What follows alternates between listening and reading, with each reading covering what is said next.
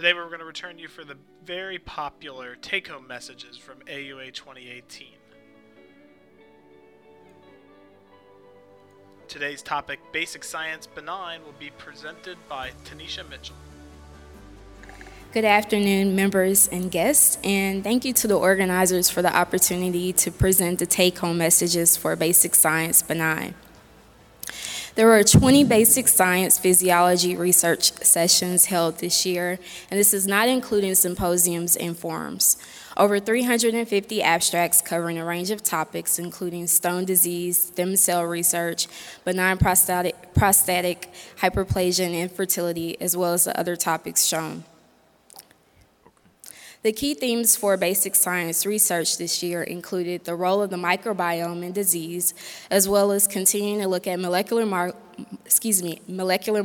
to understand disease pathogenesis, as well as using these markers in an effort to diagnose as well as predict treatment outcomes in patients.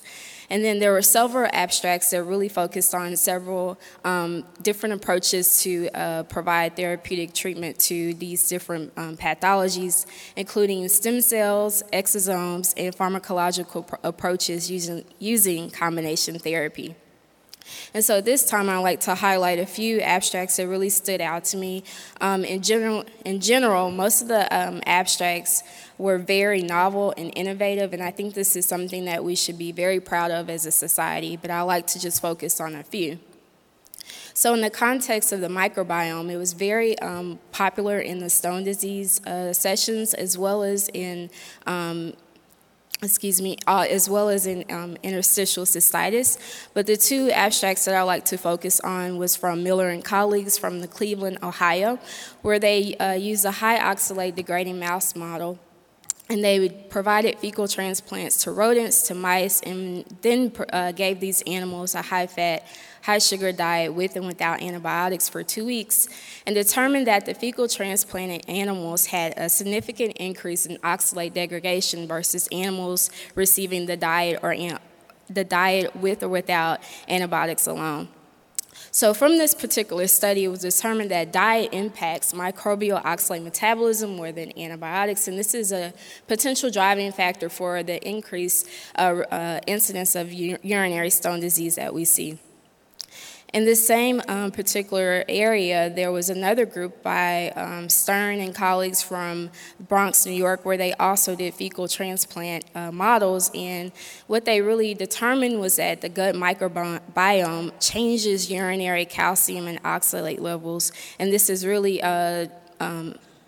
occurs based on the expression of oxalate transporters.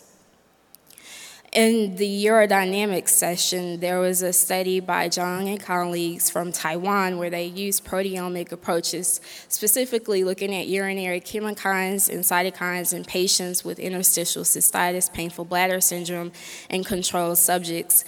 And they found that patients with lower maximum bladder capacity had a significant increase in urinary cytokines compared to patients with higher MBC. Importantly, they determined that clinical responders had a significantly lower baseline urine cytokine levels compared to individuals that were non-responders. And also that they determined that there was differences in cytokine levels in patients based on their clinical characteristics.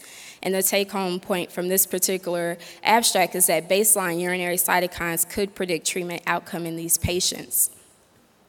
Another study by Peng and colleagues from Philadelphia assessed the role of BAP1, which is a tumor oncogene, specifically in tumor cancer, and they really wanted to understand the mutations in this oncogene or tumor suppressor and how this inactivates enzyme function in cancer. So they used a variety of multiple tumor types, as shown there, as well as evaluated protein interaction and ubiquitin carboxy terminal hydrolase enzyme activity in these tumor types. And what they found was that mutations in BAP1 alters the ability of ASXL12 to bind and interact with BAP1. And so this leads to tumor suppression, and their take-home point was that small molecules may be useful to activate UCH in tumors, as well as restore BAP1 function. In the benign prostatic hyperplasia session, there was a presentation by Wang and colleagues from Boston where they assessed the role of BMI and how it impacts the prostate gland in individuals that have a high BMI, particularly the androgenic to estrogenic switch. They focused or previously shown that the BMI correlates with steroid 5-alpha reductase type 2, and they really wanted to understand what happens when SRD582 is silenced in the prostate gland. Does this lead to the androgenic to estrogenic switch? And indeed what they found was that the BMI is associated with the androgenic to estrogenic switch in human prostate, and particularly individuals with a BMI over 25 had a significantly elevated prostatic estradiol levels. So their research, or the research from this particular study shows and suggests that silencing SRD5A2 alters the hormonal status, and this may modulate prostatic growth. And targeting estrogenic signaling may be effective in overweight BPH patients. In the stem cell session, there was a study from Korea that really wanted to assess the potential therapeutic effects of using normoxic and hypoxic human bone marrow-derived mesenchymal stroma cells in the context of rat renal ischemia reperfusion. So they provided these particular stroma cells to rats undergoing ischemia reperfusion, and they found that these stroma cells significantly reduced serum creatinine, prevented a decrease in GFR, as well as a significant decrease in fibrosis and cell death in the renal cortex, and significantly increased glutathione, which is an antioxidant. So injection of these stroma cells via the renal artery protects the kidney during ischemia reperfusion, and this is something that I think that we should be pretty excited about. Another study by Wei and colleagues from China evaluated the role of adipose-derived stem cell-derived exosomes and their potential ability to ameliorate erectile dysfunction in a rat model of type 2 diabetes.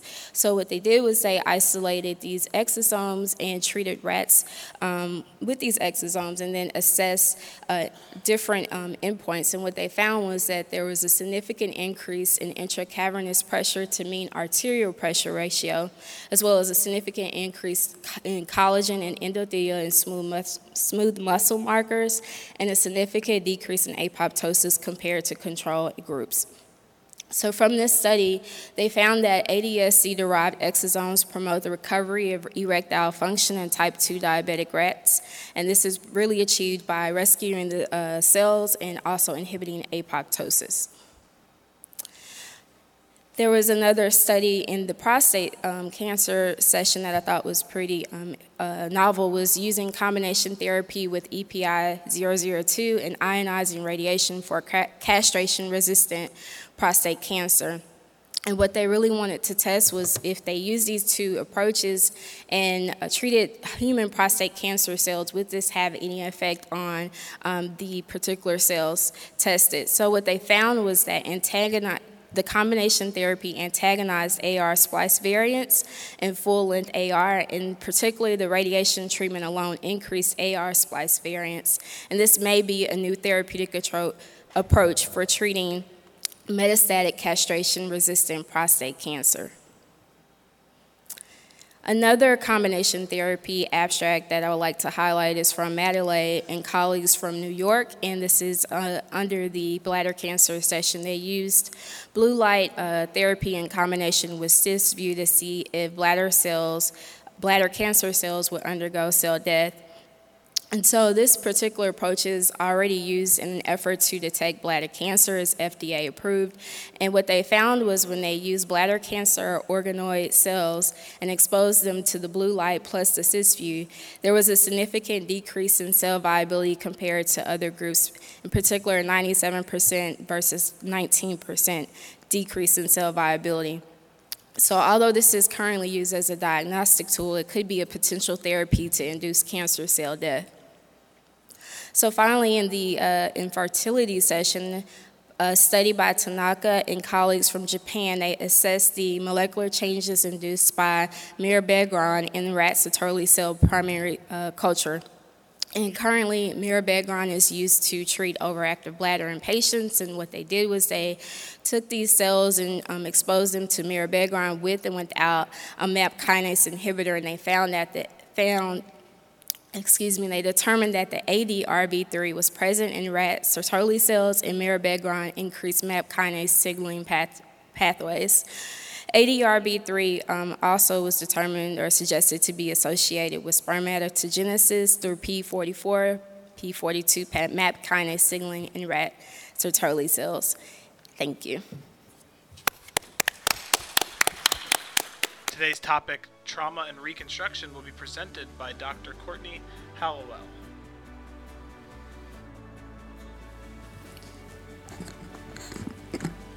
Good afternoon, and thank you, Dr. Manga and Dr. Thrasher, for this opportunity to present the take-home message for the trauma and reconstruction section. There were a total of 137 abstracts in trauma and reconstruction this year.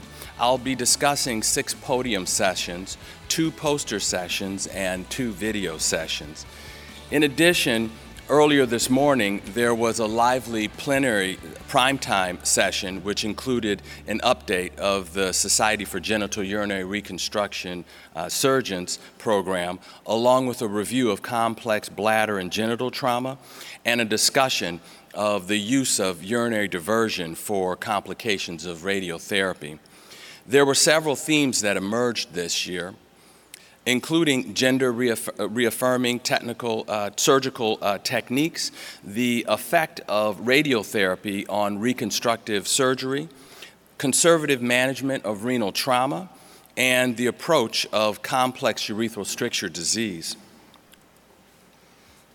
This multi-center retrospective national study of over 17 centers in France included 268 renal trauma patients who had urinary extravasation at the initial CT scan assessment that underwent early drainage or conservative management.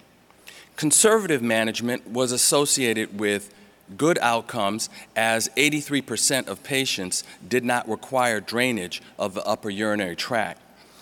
Repeat CT at day 6 demonstrated urinary extravasation in 36% of patients, ultimately requiring delayed ureteral stent insertion in only 17% of patients.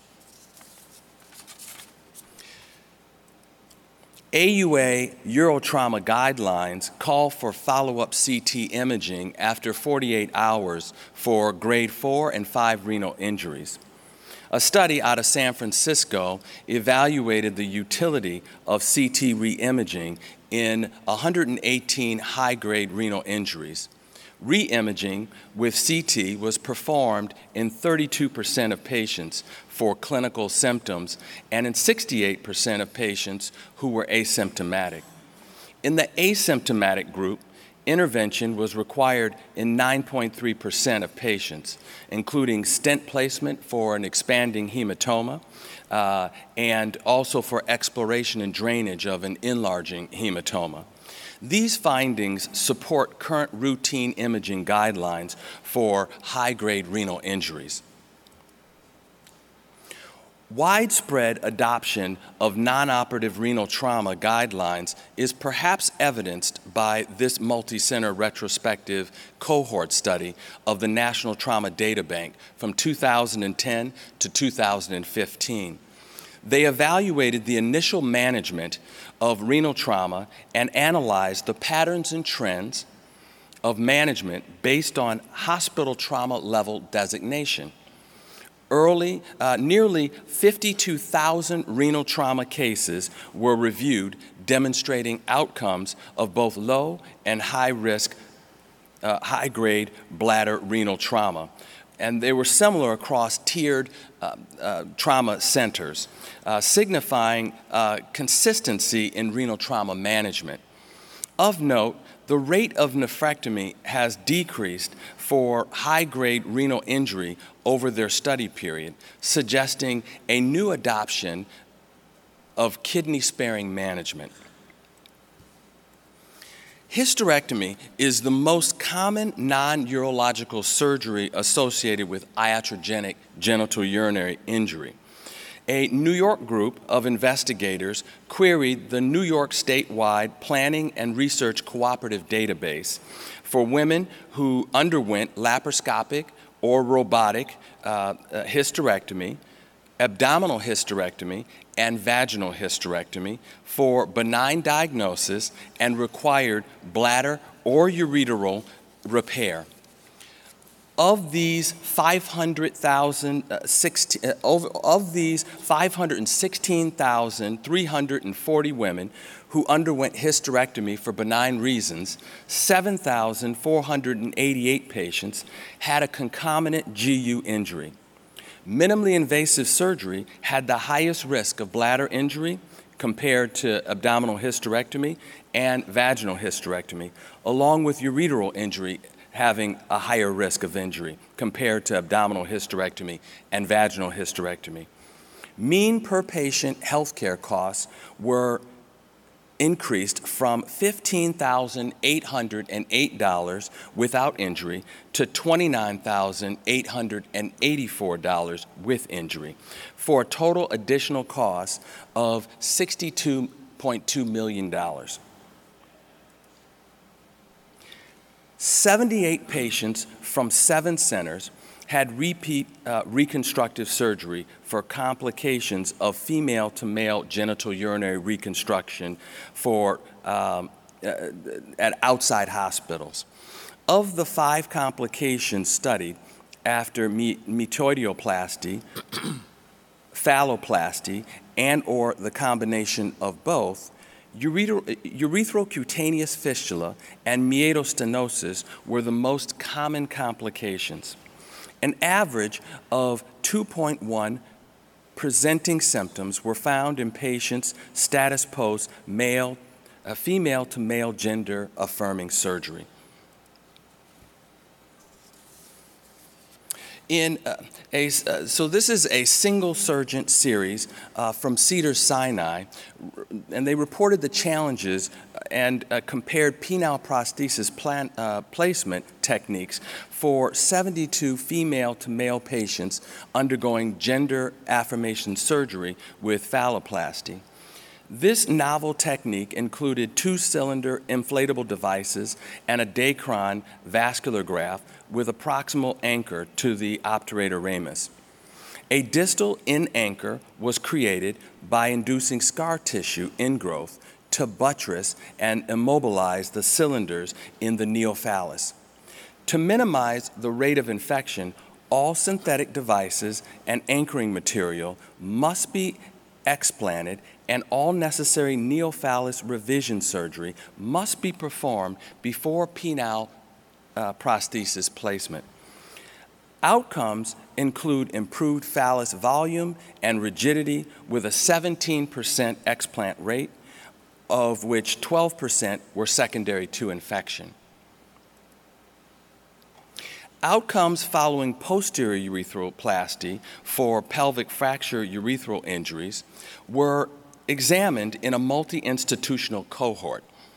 Of the 436 identifiable posterior urethroplasties, 125 patients underwent posterior urethroplasty as a result of pelvic fracture urethral injuries. Most cases were completed via a perineal approach, while 5% and 2% required abdominal perineal or robotic approaches, respectively. The overall success was 91%, and after the examination of pre- and intraoperative variables, only pelvic angioembolization was associated with increased risk of posterior urethroplasty failure. There were multiple studies on complex urethral reconstruction. A group out of Chicago presented a retrospective review of surgical approaches and long-term outcomes in adults requiring reoperative urethroplasty. Urethral stricture in patients with a history of hypospadias are challenging, and the data published about management is really sparse. This study reports an initial success rate of 83% after a median follow-up of 9.5 years if a two-stage approach with buccal mucosa is employed. Another multi-institutional study examining the transurethral delivery and fixation of buccal mucosa graft to an internal ventral urethrotomy for the treatment of distal urethral strictures. In this initial experience, 87.5% of patients were recurrence-free at 1 year, with a mean operative time of 95 minutes. Several groups reported interesting data on the molecular characteristics of lichen sclerosus. Tissue samples were compared from 57 men with lichen sclerosus stricture disease, 23 men with non-lichen sclerosus urethral stricture disease, and 7 healthy controls. Positive Epstein-Barr virus staining was, and the loss of androgen receptor expression were associated with lichen sclerosus urethral stricture disease compared to non-lichen sclerosus urethral stricture disease. Finally, there were many interesting of note videos that demonstrated robotic bladder neck reconstruction for a post-prostatectomy bladder neck contracture, and a great video highlighting the techniques of gender-affirming vaginoplasty. Thank you. Thank you for listening today, and we will continue to bring you the take-home messages from AUA 2018 in upcoming weeks.